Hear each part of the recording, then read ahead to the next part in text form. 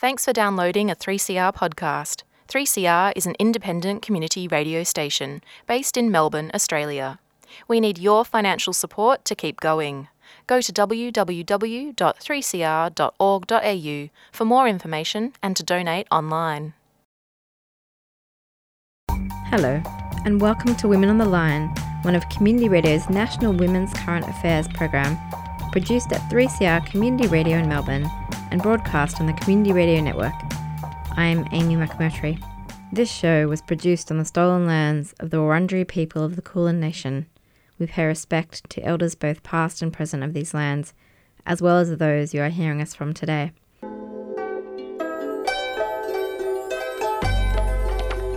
On today's Women on the Line, we'll be speaking with Jessica Gerard about her research looking at the precarity for street vendors selling The Big Issue magazine.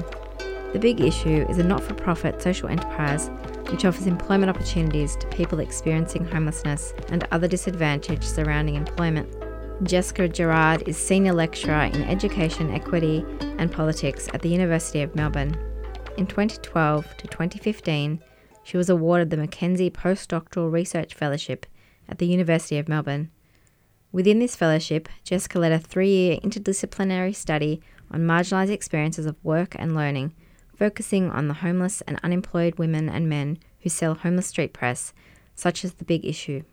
Her most recent book presents the main findings of this research: precarious enterprise on the margins, work, poverty and homelessness in the city. We'll be speaking with Jessica today about her research. I just wondered if you could talk a little bit about what The Big Issue is and the purpose behind it and some of their intentions. Sure.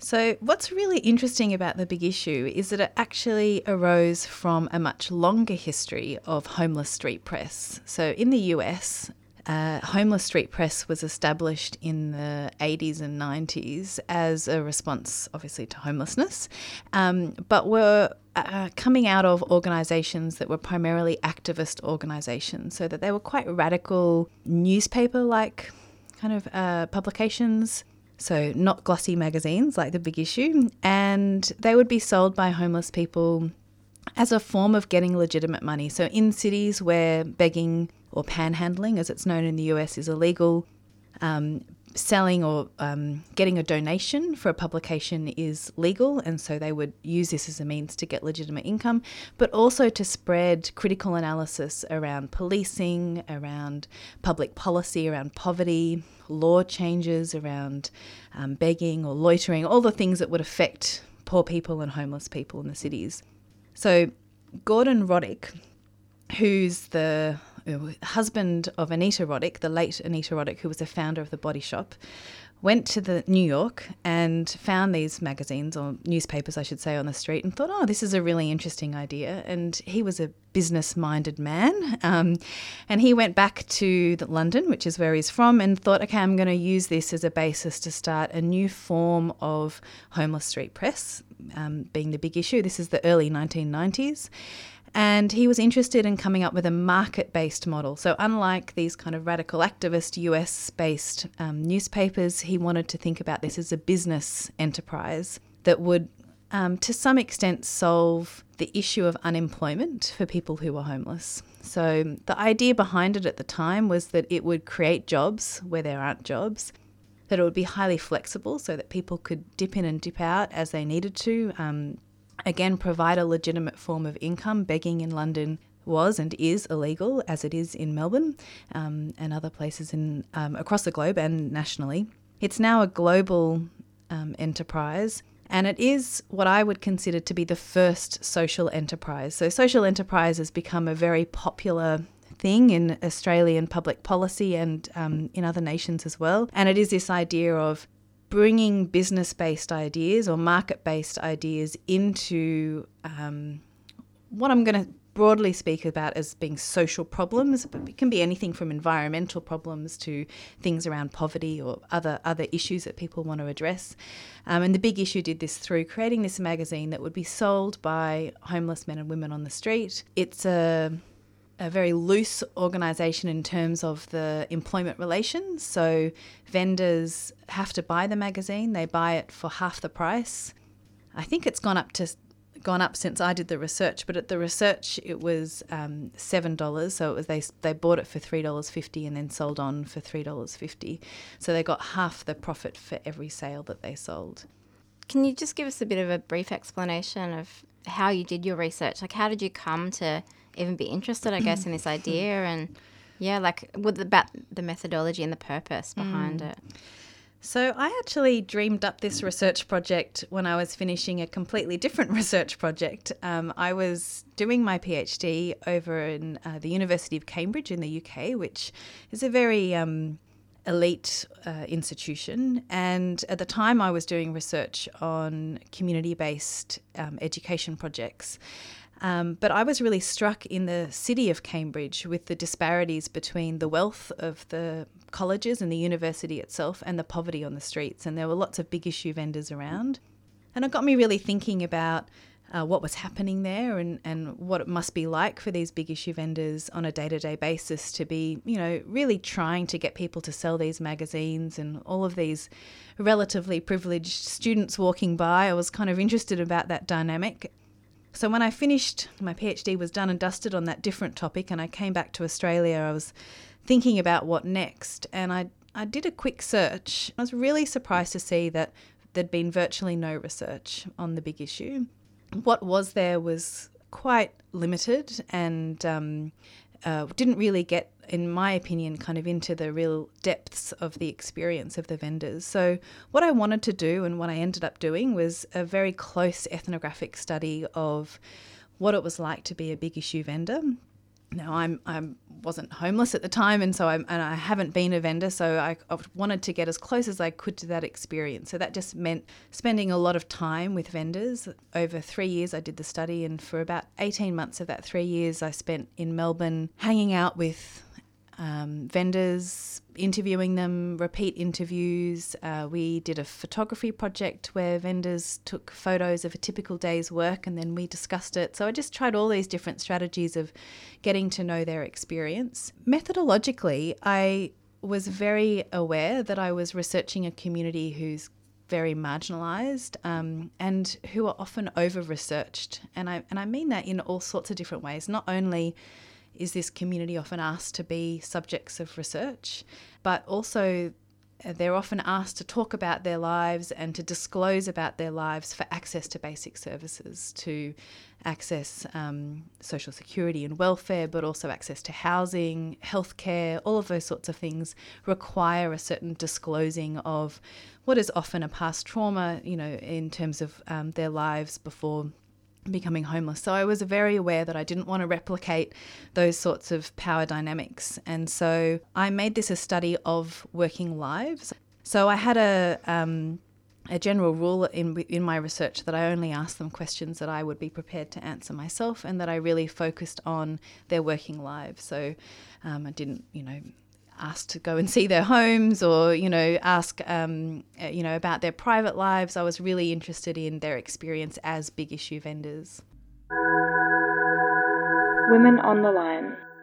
Can you tell us more about some of the stories that you heard from people about their work and lives? Well, unsurprisingly, it's a very diverse experience and diverse cohort. I think people have a range of different stories for why they're there selling the big issue, and a range of different experiences. And obviously my research is just one dip in the ocean of experiences around the big issue, and I'm sure that there are many people with other stories to be told. But on the whole, most of the vendors that I spoke to found a great deal of dignity from being able to say that they were working, because we live in a world in which people who are not working are often made to feel quite shameful around that.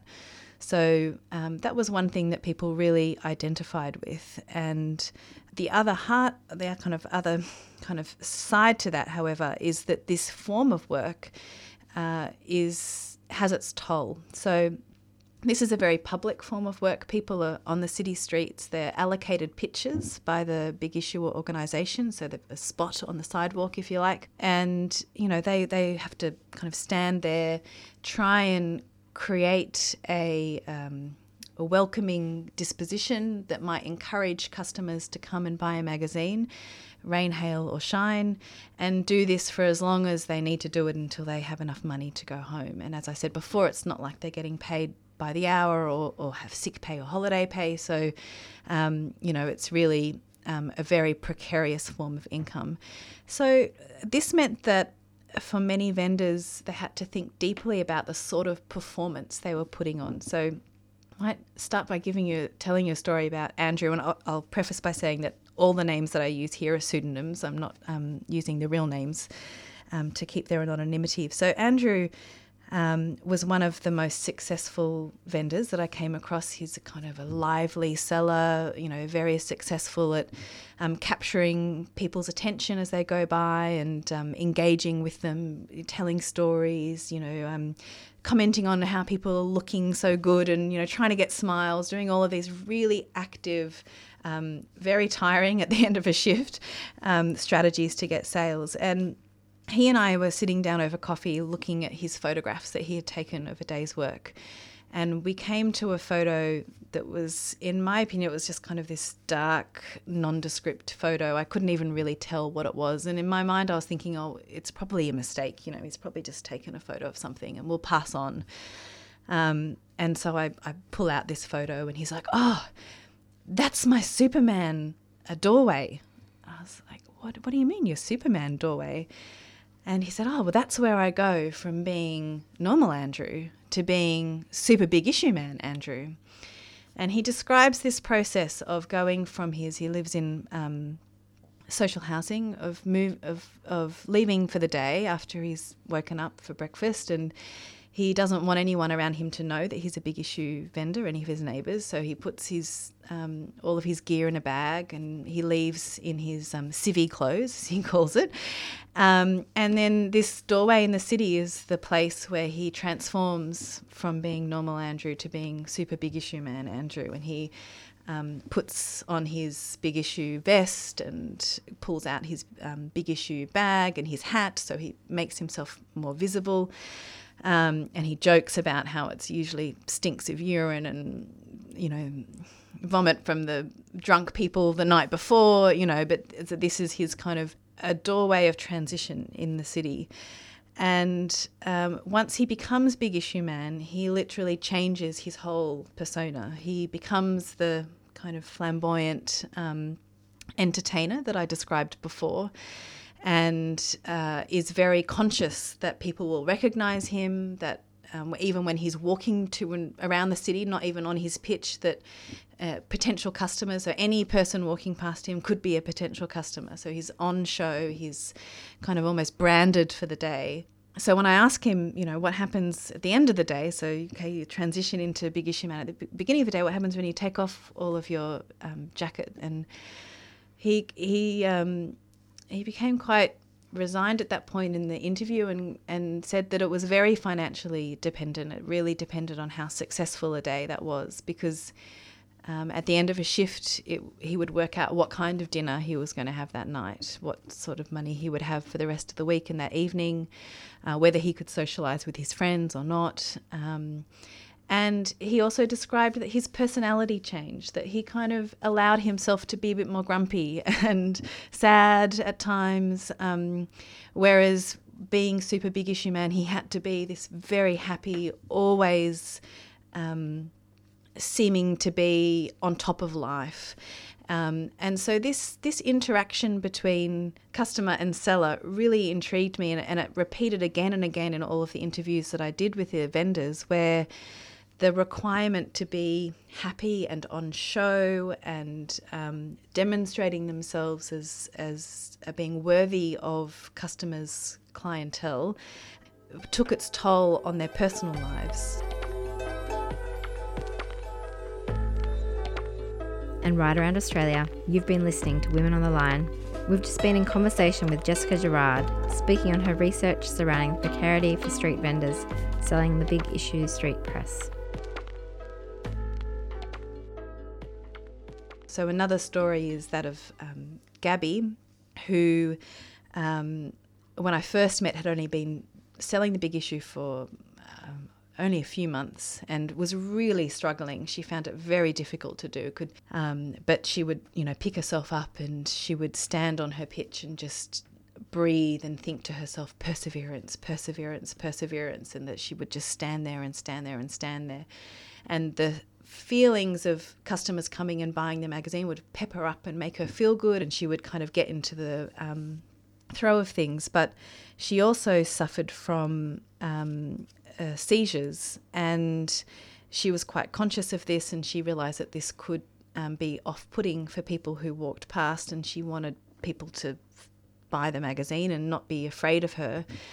So she turned the seizures into what she called her chicken dance. And so she described, when she would have these seizures, that she would kind of make a joke at her own expense and do that out loud so that she could try and encourage people not to be concerned or afraid of her, so that they could still approach her. And it's these kind of stories that really kept with me and has, I still think about when I think about these vendors and how it is that they have to craft their presentation in their workplace, so a very public workplace that has really no boundaries, that issues of safety arose again and again as well, and that the private lives of these vendors is both constantly on show because everyone knows that they're homeless or they're disadvantaged or unemployed in some way. So there's a sense of kind of already knowing something about you in that form of work. And then at other times trying to protect themselves, trying to keep private some things, or in Gabby's case, having to try and work out a way to deal with something that was a private matter for her, but that was invariably public and invariably a part of her work practice. I think, as you talk, there's part of me that thinks like some of these stories, particularly with the first story told of Andrew, is a real exacerbated sense of what we all do when we go to work every day. Yeah. And I think it's really interesting. There's something really, much more exacerbated. And, obviously for him it has much more dire consequences. We get to go home and, have our heating and, right. A lot of us, that kind of thing. But I think that often people think about the big issue as being a really empowering kind of thing. And I think some people don't even think about it as work. I kind of imagine that people think, oh, I'm giving these people money and they're working, but that disconnection from the kind of work that I do as a, everyday citizen. I'm kind of using that air quotes here to talk about the idea of like homeless labour and working labour from somebody who's... Exactly. And that was one of the things that I wanted to get at with this research project was, it is a form of work. And so what kind of work is it? Absolutely one of the things that came through in the research is that there is many continuities in terms of work practices across the board here in terms of other forms of precarious labour. And even little things around one of the things that vendors really valued about the experience was the sense of routine that it gave. And I know that that's often what people talk about with kind of work in general, is that it kind of marks your week, it marks your day for good or bad. They are definitely things that we all experience. And so one of the things I've been thinking about with the big issue work is how it's an extension of broader social conditions of work and labour in our current society, but with, as you say, the layered complexity of poverty and of disadvantage, and also of this kind of very public nature of the work, and what I've been thinking about as affective labour. And what I mean by that is the kind of labour in which you need to valorise or make value out of your very sensibility. So the kind of things that I was talking about with Andrew and Gabby before, about having to kind of put on a show and be welcoming and happy, and there are other workers who have those kind of conditions. So if you think about people in hospitality in bars, for instance, or in some customer service roles, or air stewards, there's a range of different jobs where there's an affective quality to what we do, where we have to kind of paint the smile on our face, is a performative aspect of the work. And I think for big issue vendors, what's happening is that this is happening within the context of poverty and precarity. So you talked about the ways in which people experience, both positive and negative, like lots of people do in relation to work. But I'm interested more in the kind of model that, the Big Issue use and the ways in which people perceive that kind of model and that kind of work as being beneficial. So what do you see as the kind of benefits and the problems of the model of the Big Issue?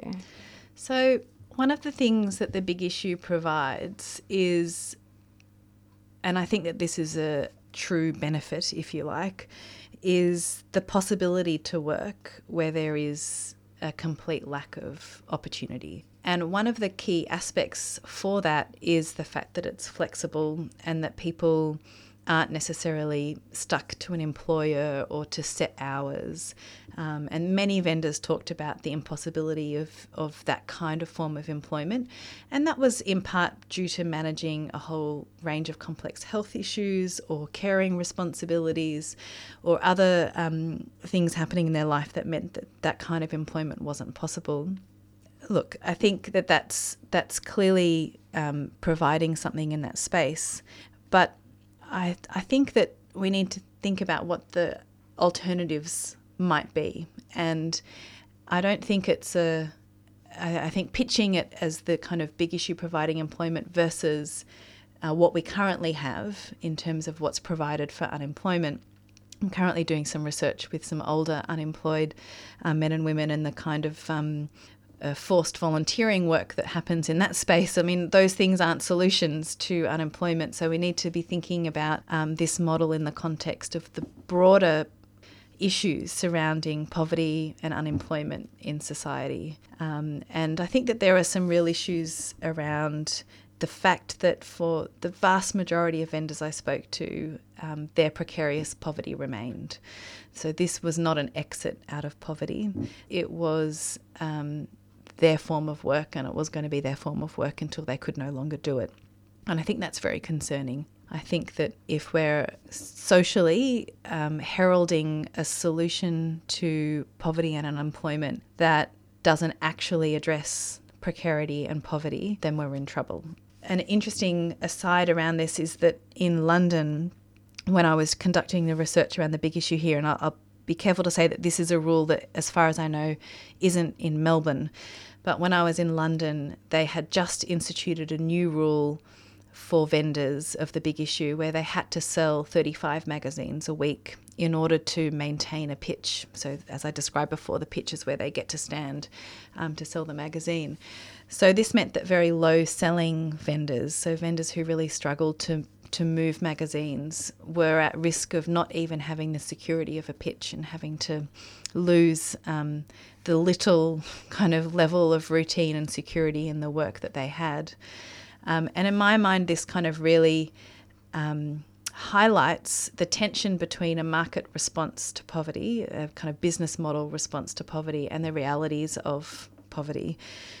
Because the Big Issue staff who I spoke to defended this decision on the basis that they're a business, that they need to move the stock, they need sellers to be selling the magazine, and they were concerned that some sellers were using the magazine as a vehicle for begging, so accepting donations from people walking past without actually giving them the magazine. And so this was a means for them to try and get the magazine out the door. But what this meant is that many vendors, and there were many vendors I spoke to, struggled to sell 4 a day, and they would be out there for 6, 7, 8 hours.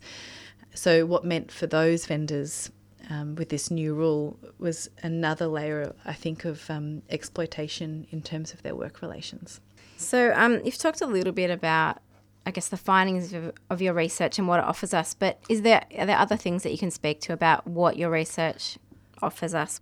One of the main things that I wanted to understand with this research was what kind of experience vendors actually have of this work and how they find it impacting on their lives. And I mentioned this earlier, but I think one of the things that has remained with me, and I think is one of the really important findings of this study, is this dynamic between the desire to be socially mobile and to move on from poverty, and desire not just on the vendors' part, but also on kind of, I think, society's expectations and certainly policy's expectations is that people who are unemployed will move out of unemployment.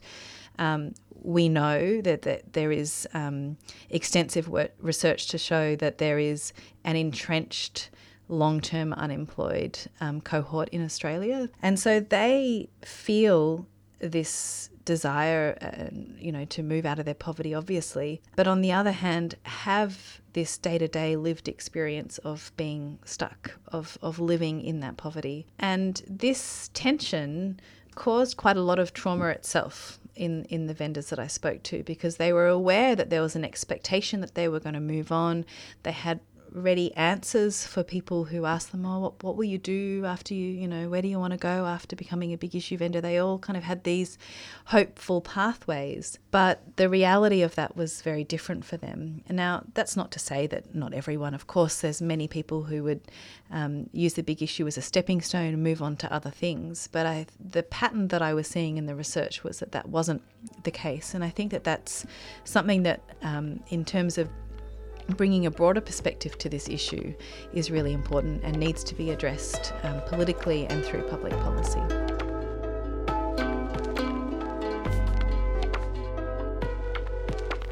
You've been listening to Jessica Gerard speaking on homelessness, poverty and precarity for street vendors selling the big issue. Women on the Line is produced in the Melbourne studios of Community Radio 3CR with the financial assistance of the Community Broadcasting Foundation. The show is distributed nationally via the Community Radio Network with special thanks to the Community Broadcasting Association of Australia. If you want to get in touch with the producers of the show, you can write to womenontheline@gmail.com. You can also follow us on Twitter or like our page on Facebook. If you want to hear this show again or any of our previous programs, you can download the podcast from 3CR's website, 3cr.org.au. Go to the Women on the Line page and follow the links to this week's show. The theme song for Women on the Line is Slideshow at Free University by La Tigra. I'm Amy McMurtry. Thanks for tuning into the show.